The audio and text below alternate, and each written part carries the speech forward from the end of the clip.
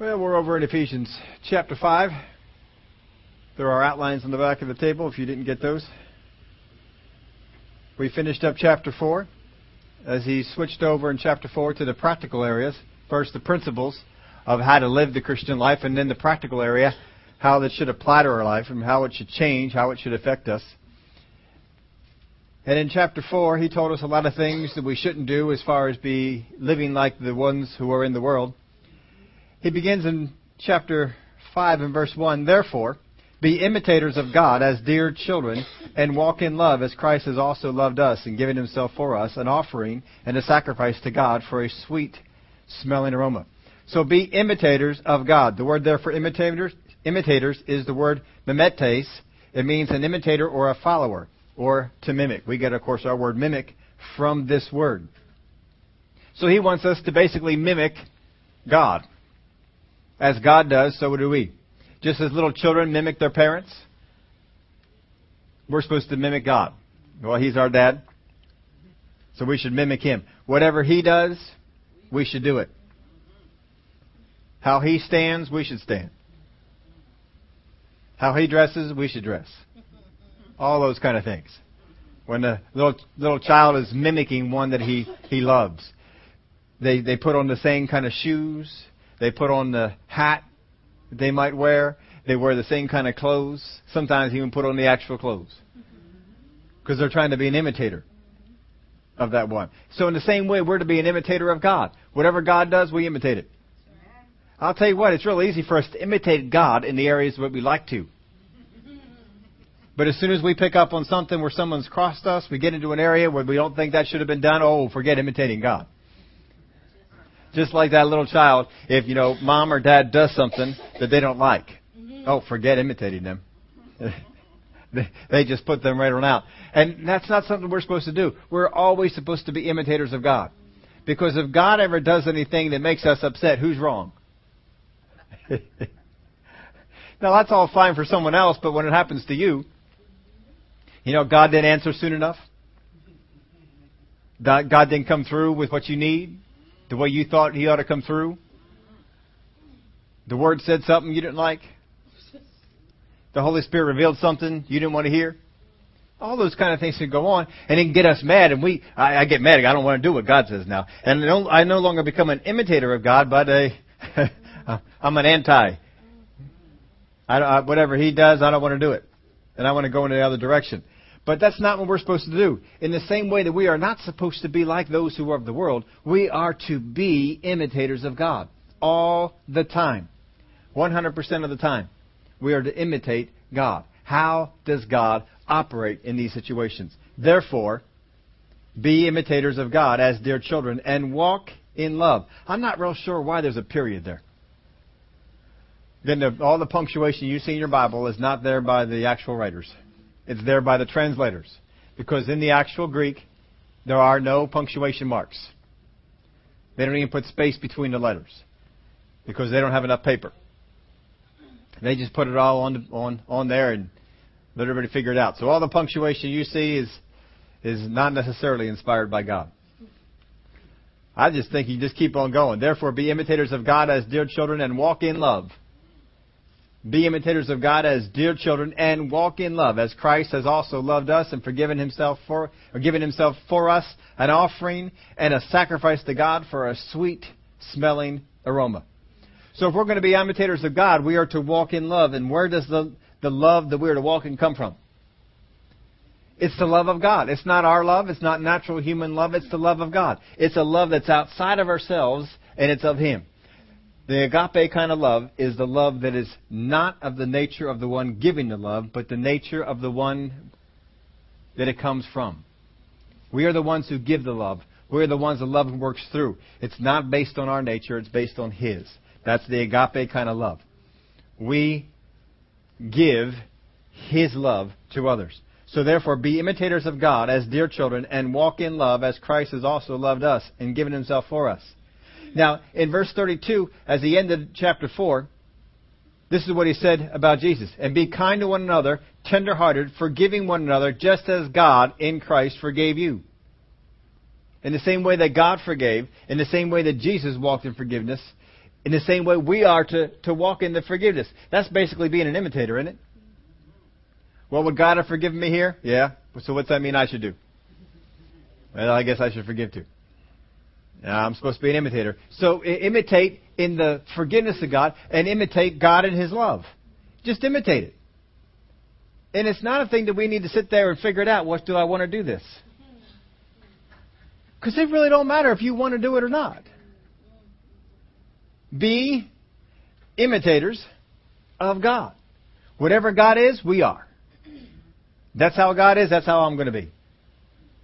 How many times have we studied out great men and women of the faith to find out how is it that they walked in the greatness of God? How did they walk in the things that they did?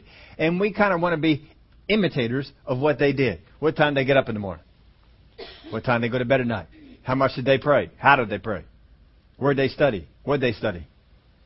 Did they listen to tapes? Did they read after different people? What did they do? And if we find out something about it, we want to read after, we want to study after, we want to get up when they did, we want to pray the way they did.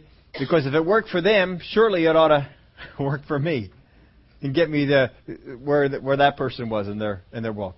Well, Paul even said, be imitators of me as I imitate Christ. Sometimes it's easier with us to have a natural example, and we do have that with Jesus. If we're going to become imitators of God, we can become imitators of Jesus, and we're given all kinds of information about how He lived. And that's how we're to go. So we can study the Gospels for the very purpose of imitate Jesus, because if we imitate Him, we will become imitators of God. And that's what we're to do. How did God respond to people in the Old Testament? How did God respond to people in the New Testament? How did God respond to Abraham? How did God respond to Joseph? And we looked at all these. How did God do it? I'm imitating God. I'm not looking to imitate Abraham and Joseph. I'm looking to imitate God. How did He go? So therefore, be imitators of God as dear children. Do you understand that you are a dear children? You're not a despised children.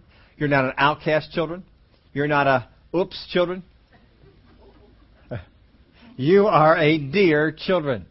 You are one that God considers to be precious, loves, cares for. Oh, can't wait for what you have to add into the family. And He says, imitate God as a dear child. Sometimes you talk to some of your friends, and they grew up in a family, and they didn't feel like a dear children. They felt like an afterthought. They felt like, I was not the favorite. I was a family of 5. I was the 5th favorite. And everybody else got something over here and whatever it might be. And you can see that it affects their relationship with their parents and what they do, because they have a bit of resentment there. As dear children, you are a favorite. You are a favorite. How many favorites does God have? Imitate God as dear children. Dear children. Don't look at yourself as anything less than a dear child. A child who is near and dear to the heart of God. If you see yourself that way, then you can become imitators of God. Remember that quote we gave you from Brother Creflo Dollar? Satan doesn't attack how much you love God, but how much God loves you. Satan does not want you to see yourself as a dear children. He wants to see you as despised children, left out children, not blessed as much as so-and-so children. That's how he wants you to see yourself. But Paul is right here, says, therefore, be imitators of God as dear children. Dear children. Oh, you are endeared to God. And walk in love. If you don't understand how much God loves you and that you are a dear child, it's going to affect how you're going to walk in love towards other people. Understand that you are loved by God. Because in the same way that you are loved by God, or that you see yourself as loved by God, is the same way you're going to love other people.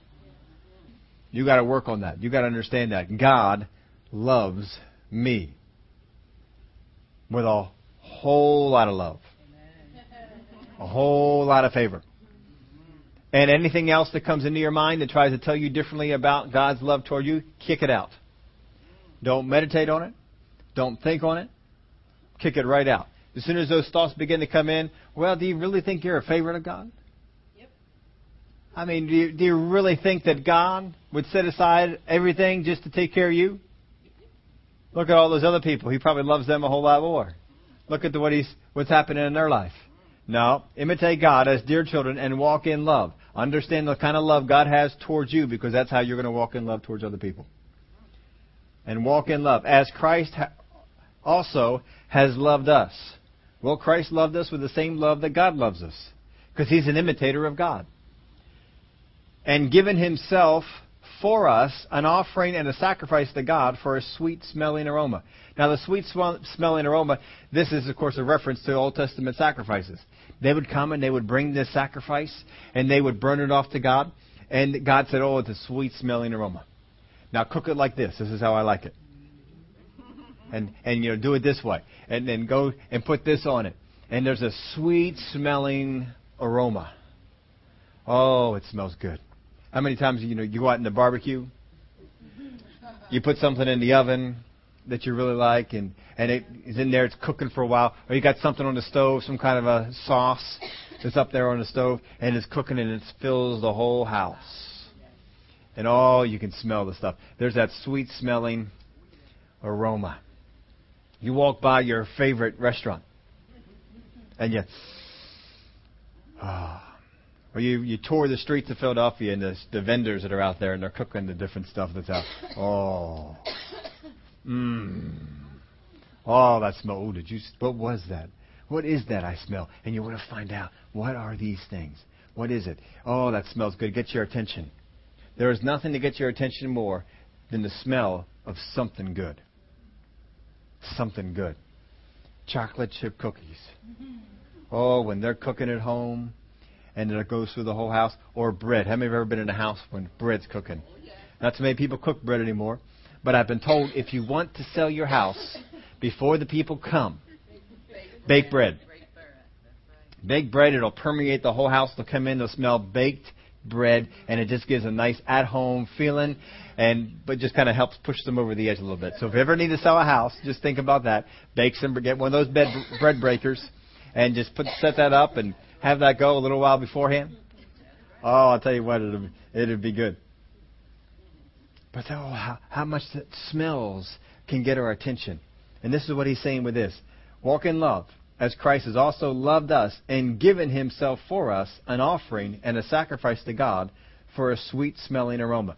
So what Christ did in offering Himself for us to God, this was a sweet-smelling aroma. It got God's attention. Anyone here want to get God's attention? Would you like it if you got God's attention? If all of a sudden God's going about His business and, whoa, what was that?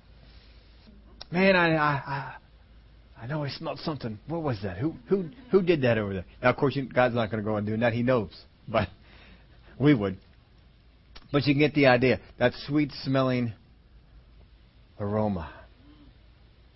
Oh, there's that aroma, that smell. But one of the things I love the smell of is not even anything that's edible. We look forward to it every time we go on down to the Jersey Shore. And as we're getting close to Ocean City, New Jersey, and I know it when we're approaching the bridge, the Bay Bridge, you know what we do? No matter what the temperature is outside, I roll the windows down. Bring in that salt air. Oh, yeah. Oh, I love that salt air. I look forward. I'm anxiously awaiting getting close enough that we can just bring in that salt air. Oh, this will be good. Those are the smells, the things that we look forward to. And this is what God says. I look forward to this. As Christ has made Himself an offering for you. That was a sweet-smelling aroma to God. Sweet-smelling aroma to God. Well, if we imitate what Christ did, won't we also be that sweet-smelling aroma? Can we also do the same thing? I mean, if you go over to somebody's house and they're cooking something and you love the smell, you love the way it permeated the house, can't you go home and cook it? Sure you can. We can go home and cook it too. And we can get that same smell at our own house. Now, maybe we don't cook it exactly the same way that they do. Maybe it doesn't smell quite as good. Maybe we make it smell better. Who knows? But you can do it. You can do it. And if it's not quite right, what did you not do? We didn't quite imitate it right. So what do? You go on back. I made that, but it didn't quite come out the same way. It didn't quite smell the same way. What was I missing? Well, what did you do? And we begin to go on through, and we step by step, and they're examining step by step what it. Oh, right there. Don't do it that way. Don't do it that way. You need to go over this, and you need to go over this way. Sometimes there's a couple of dishes that I'll make at home, and there's a pattern to making it. Now, my wife has her patterns, I have my patterns, and certain ingredients have to go in at certain times. Because if you don't, it just doesn't work it on out. And one time, we were at home and someone else decided to take on the thing and they were going to make it, but they put something in at the wrong time. And one person made the statement and they just said, "Oh, it doesn't matter." So I just left. I said, "Well, fine. It don't matter." But some things do matter. Because when you put the mushrooms in, and when you put the onions in, and when you put the garlic in, it all matters because certain things cannot be overcooked. You overcook garlic, you'll be sorry. You're going to miss a whole lot of what that brings into the dish. You don't want to overcook garlic. Garlic, you want to cook it just right. Otherwise, you can burn it. You burn garlic in a meal. Oh, it's not so good. So you want to make sure you go into, you imitate the pattern. How was it done? And if you want the exact same results as what one had over here, then what do you have to do? Imitate. Don't reinvent it. Don't go along and say, "Well, what if I just go ahead and do this thing over here? What if I try and do this thing over here?" If you want the same results, you got to do the same thing. You got to go after the same way. What do you do with that? And walk in love, as Christ has also loved us and given himself for us, an offering and a sacrifice. He was an offering and he was a sacrifice for a sweet-smelling aroma. Now, we all think of Jesus as an offering and a sacrifice on the cross. But his whole life was an offering and a sacrifice. He laid down his deity to come on down. He stopped being who he was to become Jesus for us. He stopped being the Christ, the Son of God, to become Jesus. Now, he was still the Son of God, but he laid aside all that to become his favorite term for himself, the Son of Man. Favorite term. But he is the Son of God. But his favorite term when he was down here on earth was the Son of Man. See, he picked up another part. He laid down this part, picked up this part. That's part of his offering. That's part of his sacrifice. That's part of the things that he did. Sometimes we got to make sure that, people need to respect who I am. People need to see who I am. People did not do that to me. Jesus, the Son of God, laid down being the Son of God to become the Son of Man. So how much more should we do that? Jesus ministered to people who were ungrateful. Is that a sacrifice? But how many times we go before God, "Oh, God, these folks, they just don't appreciate me." "Oh, they just don't appreciate me. If they only knew half, they just don't appreciate me." Oh, man. Who are we imitating? We're not imitating God. We're not imitating Jesus. We're not going after that nature. We're imitating something different. If we imitate something different, what kind of results are we going to get? Something different. It's not going to be a sweet-smelling aroma. God's going to say, "What in the world did you open? Oh, that's awful. Man, that smells terrible."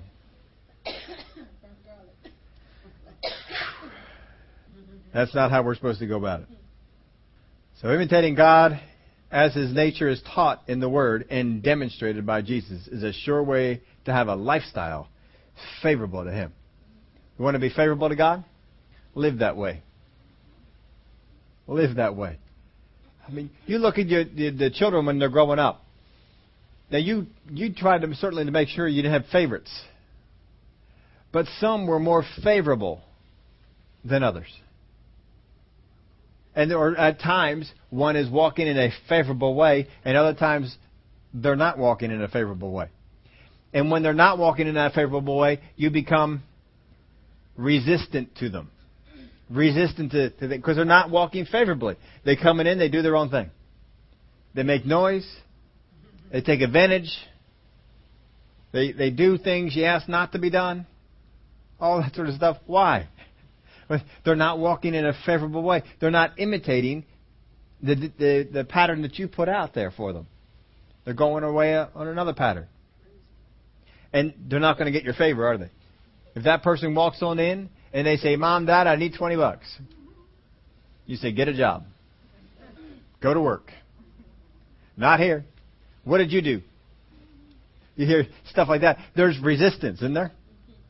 But if that child is walking in a favorable way, they're a pleasure to be around. They are courteous and kind all the time. They look for things that need to be done, and they do them. They pick up patterns. Oh, Mom and Dad need this done. I'm going to go ahead and do this. And on a regular basis, they're doing the things that you need done without you asking them. And they come and said, Mom and Dad, I really need $20 right now. Is that okay? Absolutely. You need any more than that? Is 20 enough? I have more if you need. Why does it suddenly change? Because we're seeing the benefit. They're doing things that it's an aroma. It's nice to be around them. Oh, but they're always trying so hard to help and to do things, and it just opens us up. We become very favorable to that one, don't we? In the same way, God is that way. He becomes very favorable because we're not walking in a way where He has to resist us. God resists the proud. That includes children that are proud. Doesn't it? He's going to resist the proud. So don't get proud. He don't like that. That's not being an imitator of God. That's being an imitator of Satan. He's the one who's the originator of pride. If we lie, who are we imitating? Not God. Satan. If we're walking in some of these other areas that were listed in chapter 4, we're not imitating God. We're going after another one. And we're not going to walk in such a way as to obtain favor. But we all want favor. So walk in a favorable way. Instead of seeing what can people do for you, get it out there. And Father God, I see that I serve you by helping other people. I'm going to see what I can do for others. Instead of letting those attitudes to come on in when the enemy comes in and whispers in our ear, they don't appreciate you. They should be doing more. They shouldn't be doing that. You just resist that and say, no. Go over here to 1 Corinthians 13. It has some things to say about my relationship to other people. It says, believe the best, suffer long, and be kind. and so forth. Number of things that it says. That's how we walk. You just put that back into the enemy.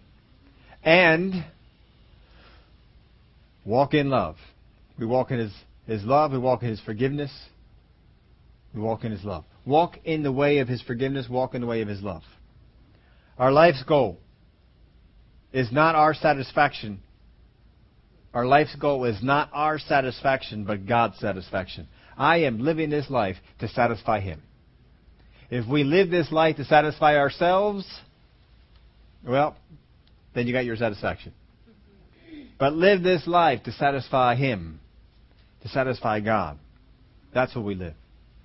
Verse 3. But fornication and all uncleanness or covetousness, let it not even be named among you, as is fitting for saints. Neither filthiness, nor foolish talking, nor coarse jesting, which are not fitting, but rather giving of thanks. Well, He already taught us not to live like the Gentiles, and that's pretty much a list to live like the Gentiles, isn't it? He already taught us that. He already told us some things about anger and so forth to refrain from. But now He's going to pick up a whole other area. So here He emphasizes the way of the Gentiles again. Listen to some other things that we could yield ourselves to. One, fornication. Well, this is sexual immorality. Anything that goes along in that area. Fornication. Basically, He says, don't do it. If we do, we're not imitating God, are we? Again, look at verse and walk in love, verse 2, as Christ has also loved us and given himself for us, an offering and a sacrifice to God for a sweet-smelling aroma. But fornication, in other words, contrary to that, on the other end of walking that way, here is this way. Fornication and all uncleanness or covetousness. Now, fornication, that's, sex outside of marriage. Uncleanness is a person who's not necessarily giving into the action, but giving into the thoughts. That's what the unclean person is. So fornication or uncleanness. Not necessarily going after the way of the fornicator, but going after it in our thoughts. These kind of people, whenever you talk to them, it just seems to be the thing out of their mouth. Have you ever talked to people like that? It seems like everything that they do, everything they say has a sexual reference. It just seems like you can't talk to them about anything. You just get exasperated. You bring up something and they got to throw that back at you. Because that's where their mind is. Their mind is caught up with this. Now, there's all kinds of levels of uncleanness. You can start off, just give it in lightly the thoughts this way, and it can pull you right on over. And you talk to those folks, and it seems like, how do you get anything sexual out of that? But there they are, commenting, talking about it. That's not an imitator of God. Fornication, uncleanness, these are not things that are imitators of God. Then he goes on and talks about covetousness. Now, covetousness can mean a whole lot of things, but here we've already established the context, haven't we? So he's talking about coveting in this sexual area. It seems like, especially with guys, they can just get off that way, and once they get bent over to here into this area, and they have this way of leaning, it just seems like they cannot look at a woman without thinking these thoughts or saying these thoughts. I'm talking about other guys like that. This fornication, uncleanness, covetousness. You hear a person like that, guess what? They are not an imitator of God. I don't have to examine your life anymore. I can tell you right now, you cannot get to that point and be an imitator of God. Cannot do it. Cannot do it. Fornication, uncleanness, covetousness. Now, thank God, there's help to get out of that. Just like there's help to get out of anything else. He'll help us to get out of these three areas and, of course, other areas as well. We don't have to stay locked into that. But Satan wants to get us trapped and pulled into these areas by some kind of lure, by some kind of temptation, by some kind of thing that says, you need this over here. You don't have this over here. Fornication, uncleanness, covetousness, filthiness, that's obscenity. Just things that are obscene. Sometimes you look at some of the entertainment of the world, and some of the entertainment of the world is just obscene. And, sometimes you're flipping around on TV and you hear these folks not even necessarily using nasty language, but it's just obscene. To me, it's not even funny. It's just flip it off. Get it off. You don't need it. It's filthiness. There shouldn't be anything enjoyable out of that for us. It's obscene. We don't need to have that. I thank the Lord that there are some comedians out there who have an act that's not involved in all this sort of stuff. That's so much better. So much better. I heard a few guys that were out there that got started that made sure, they said, everybody else seems to get off in these areas. We're going to make sure we don't. Jay Leno was one of those.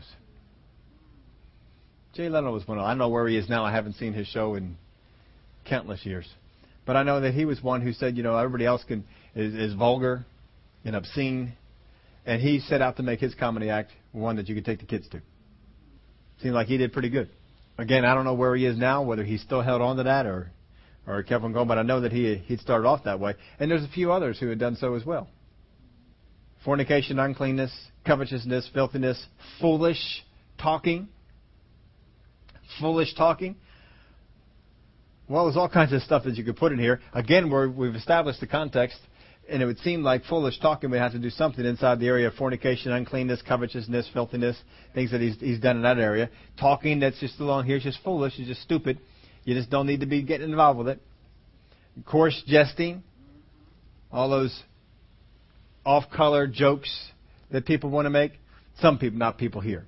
Other people, other places. But, they do the coarse jesting, and sometimes, even sometimes getting around the hockey guys, they jest sometimes in these things. I just throw up my arms and just walk off. Now they just look at me and say, well, he's a pastor. He's not going to appreciate this sort of stuff. We were over there. I was over there playing last night, first night in, I don't know, about 2 months or something like that. I've been able to get over there. And there's another guy with the basketball. We play some basketball beforehand, before the hockey. And there's a basketball thing that goes on. Well, there's another pastor who comes out to the basketball. And so his name is Joshua. And he and I get to talking a little bit. And so we got to the point, we'd been on the same team for a little bit. We've been playing. And then all of a sudden they decided they didn't want the two of us on the same team. And it's not that I'm super highly skilled. It's just that there's a couple of us who like to run. And the rest of them don't like to catch up. So they decided that it's better to have a runner on each team because then we can chase each other. And they just felt that was better. So they decided to split us up and to put us off. So I went up to him and just kind of pushed him because I acted like he was the one who traded me and put me over on the other team. So I just kind of pushed him. Said, oh, I didn't want to be on your team either. And so he picked right up on it. And so we're just kind of jawing at each other, having some fun with that way. And then a couple of guys went off and said, oh, look at this. The pastors are going to go at it. And so I immediately corrected him. I says, no, pastors don't fist fight unless they're in the same church. So I called Josh Mister. I said, Josh, isn't that right? And, oh, yeah, that's right. That's what it is. And I'll tell you what, in practice, that's the way that it is. Pastors that are in the same church, dear Lord, holy cow, the stuff that goes on with that. Man. Not spirit-filled churches, but carnal-filled churches. Stuff like that. I'll tell you, they can get carnal. They can get. I've heard people talk. My relatives. They talked about churches that they've been in, and oh dear Lord, I think, my glory to God to be out of that. But Joshua and I, we had some real good conversations when we were up there about churches. And he's in a more of a denominational church, and he understands. I'm in a full gospel church, and he's in something that's not full gospel.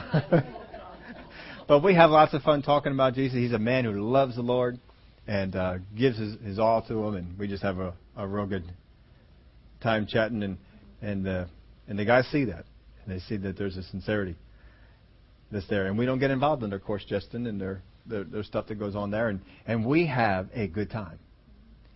We enjoy our life. We come in, we're smiling. We come in, we're happy. Sometimes they come in and they're down and they get upset with each other and they start throwing things and stuff like that. And we can show them a difference in there. We don't have to find entertainment in fornication, uncleanness, covetousness, filthiness, being obscene, foolish talking, and coarse jesting. Don't need to do it. We can get our entertainment outside in other areas. We can get our fun outside in other areas. And that's what we should be doing.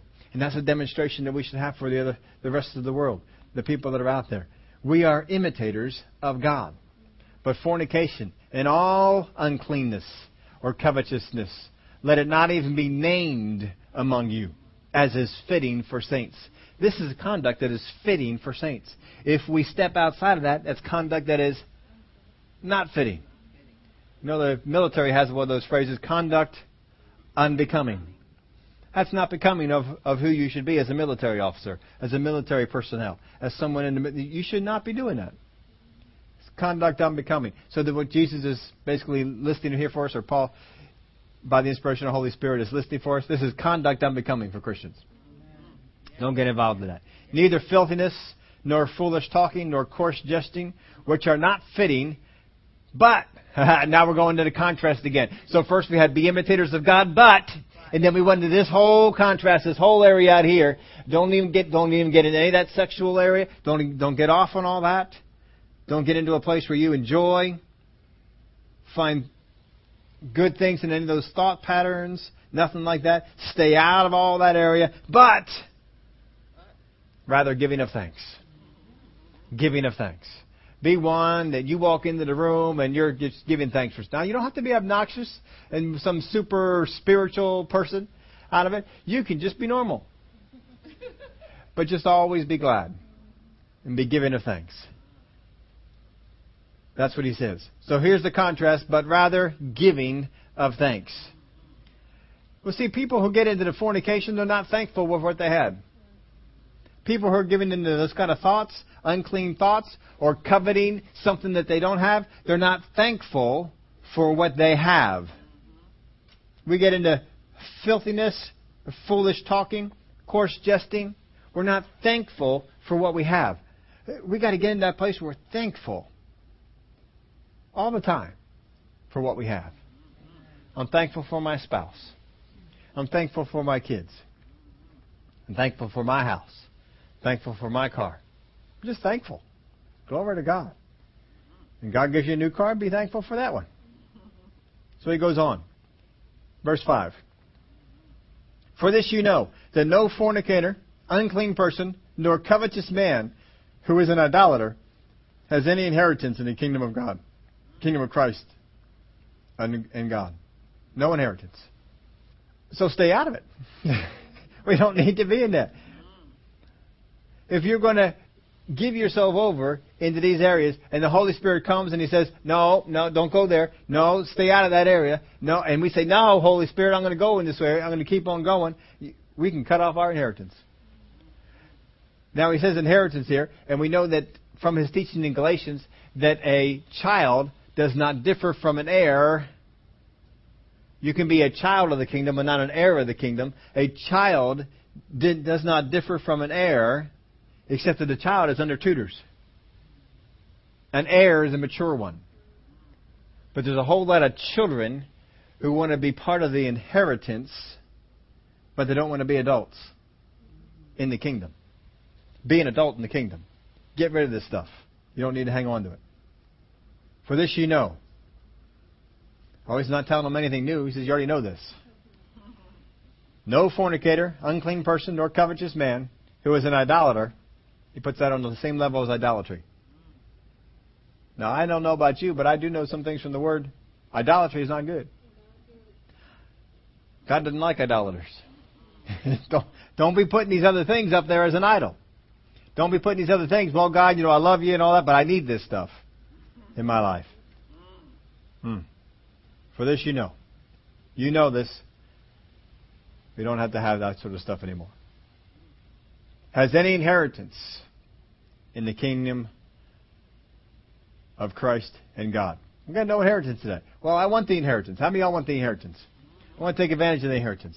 So get rid of the other stuff. What the devil wants you to do is to pick up all this other stuff because he knows he's going to cut you off from the inheritance.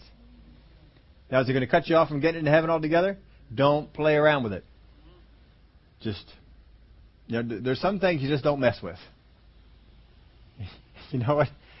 There's just some things that are dangerous, and you just don't need to be getting involved with it.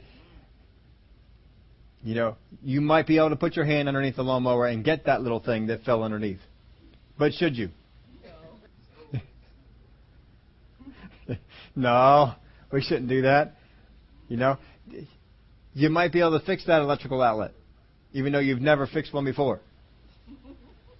But should you? Now, plumbing looks so easy. But should you? It's easy afterwards. We got involved and we fixed the plumbing, and now the whole house leaks. It's easy afterwards to say, "Oh, I shouldn't have done that. I shouldn't have done that." But it's the idea is before any of that happened, you just step back and say, "You know what? How about if we just call somebody?" Fornicator, of course, we get the word pornography. So you can kind of get an idea where that all goes. But here in verse 6, let no one deceive you with empty words.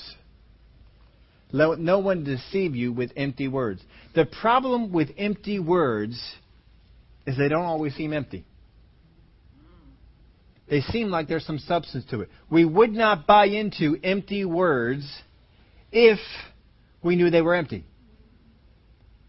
When Satan came to Adam and Eve in the garden, he tempted them with empty words. But they didn't know it. They thought there was some substance to those words, didn't they? Has God really said? No, see, He knows the day you eat it, you're going to become like Him, knowing both good and evil. They thought there was substance there. They thought there was something good. But nope. Nothing good. Nothing good at all. Have you ever tried to do that with a dog? Dogs love tables. I don't think there's a dog alive that does not like table food. They all seem to like it. And, if they love it when they see you make the gesture and you reach from your plate and you go over here and they're all over it, aren't they? They're all over the thing. But sometimes, you can do an empty gesture. And you pretend like you're picking up something, but your hand is empty. And you can go on over. But what happens to the dog? He's tempted. He thinks there's stuff in there. And he comes on over. That's sometimes what the devil does with us. He makes us think that in all these areas, there's going to be something we will miss out on if we don't get involved in these things. If we stay out, no, there's nothing you're going to miss out on at all. Nothing you'll miss out on at all. You'll miss out on being in the inheritance. Don't be going after that. Let no one deceive you with empty words. For because of these things, the wrath of God comes upon the sons of disobedience. So there's empty words. Now you look at every single one of everyone that I can think of anyway. Those cults that got off. They started off with some right things about the Word of God, but then they got off into some wrong things. And just about every single one of them, the leader is involved in something sexual. And how did they all get pulled into it? I mean, what was it, Jones? The stuff that was going on there. I mean, the sexual down in Philly when they had the group that was down in there, down in Texas. David, somebody or other, wasn't it? Koresh. It always seems like, the leader is this man. He's so great, and he's almost got a harem. All kinds of kids running around. And somehow, that's okay. And people have followed along because they bought into empty words. Let no one deceive you with empty words. What are empty words? Words that are going to cause you to go against the things the Bible says to get something that you lack. And that's what I do. Some of those leaders, I mean, the women that are involved in it, how did they get into that? How did they get to the point where they're going to buy into the lies that these guys are throwing out? Let no one deceive you with empty words. He would not challenge us in that way if it was not possible. We can be deceived with empty words. So these things, they bring on the wrath of God. If people just had read the book of Ephesians and got at least as far as chapter 5, then when these leaders and these cults would have come along, they would have said, no, that brings on the wrath of God. There is no way that this is going to bring on the blessing of God. I'm not following after this. And left and going off, and it would have saved a whole lot of problems. But they didn't do it. Let no one deceive you with empty words, for because of these things the wrath of God comes upon the sons of disobedience. If you're going to disobey and not going to be a child of favor, you're going to be a son of disobedience. So he says in verse 7, therefore do not be partakers with them. Well, that's pretty clear, isn't it? Those folks who got involved in those places over there, but they were deceived. Oh, it wasn't their fault. Yes, it was. We have a responsibility to read the Bible ourselves and to understand. I mean, this is not interpretation. This is what it says. Don't get involved in this. Quit this. This is the way of the world. This is how the world lives. This is how they go. Don't be that way. You are different. You are not called to be living life like the people in the world do. You're called to live life differently. Don't be like this way, but rather be giving of thanks. Be imitators of God, not this way. So it's very clear how we are to go. Don't be participants with the people who go along in this way. Doesn't mean not to love them. Doesn't mean not to try and help them. Some people get involved in that thing, and Satan has lured them in, and they're getting caught up more and more in this. Well, then just help them get out of it. Don't leave them there, but don't get involved. Don't be a partaker of it. Don't get into the coarse jesting. When somebody comes along and gives you an off-color joke, don't try and one-up his. Give him one better. Nope, we don't need to be. If it's a brother, you ought to just pull him as a brother. Come on. Do we really need to be doing it? Is that really what honors God? How many of y'all know brothers and sisters who, just not even trying to cover it up, just outwardly? This is it stuns you. First couple of times I saw that. People in church, sexual jokes, and then laughing about it. They expected me to laugh along with it. It's like, Really? Oh, my. Well, they'll be there. But even if they do, don't stand back there and judge them and say, oh, that's an awful... No, you need to help them out. Help them out. If they want to get help, help them out. If not, just don't become a partaker of the things. Don't get pulled into it. Because these things, it's a lie of the devil. He wants to get us so caught up with all this that we don't become imitators of God. He wants us to become imitators of something else. Imitators of society. Imitators of Satan's kingdom. Imitators of prideful people. Imitators of whatever else. Not imitators of God. He doesn't want us to become imitators of God. He wants us to become imitators of something else. Well, we don't have to do that. We can understand. No. I understand. Those things that you're involved with, that brings on the wrath of God. I don't want to be bringing on the wrath of God. So I'm not going with that. And just stay out of it. Live your life that way. And then let the blessings of God come on your life. Let your life be shown that you have the favor of God. And then after a while, the people will say, well, you know what? I think your way's a little bit better. You seem to be walking in some favor. I'm not walking in that favor. I think I'm going to try this thing over here and go this way. So this is what he tells us to do. The most powerful thing here, though, be imitators of God as dear children. Put God as your example. Here's how you go. Here's God. What did God do? We have plenty of pictures of Him from Scriptures in the Old Testament, Scriptures in the New Testament. We have the life of Jesus, who went about doing the will of the Father. So we can imitate Him. Be imitators of God. As Jesus Christ, as God forgave, as they loved, how should we love? That's it.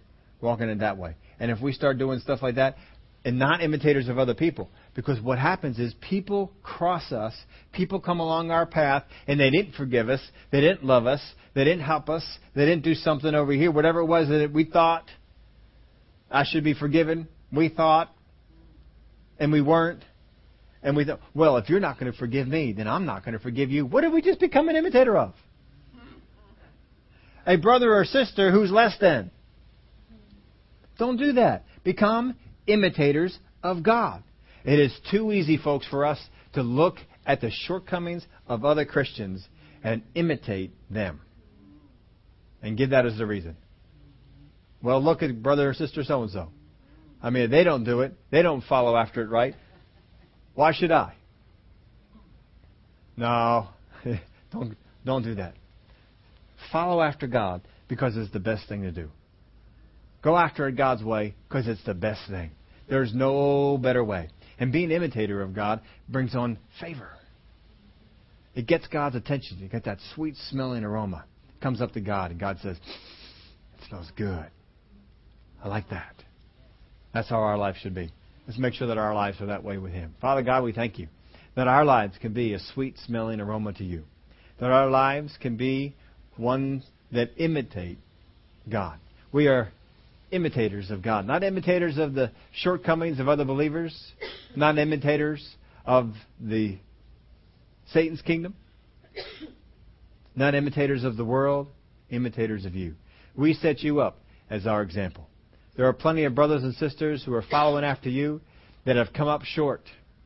We're not imitators of them. We're imitators of You. And we do it because we love You. And we know that we are dear children and You love us. Father, we thank You for it. Thank You for the teachings that are in Your Word to help us to alter our life. That we put on the new man and we walk like the new man is. Not like the old man. The new man.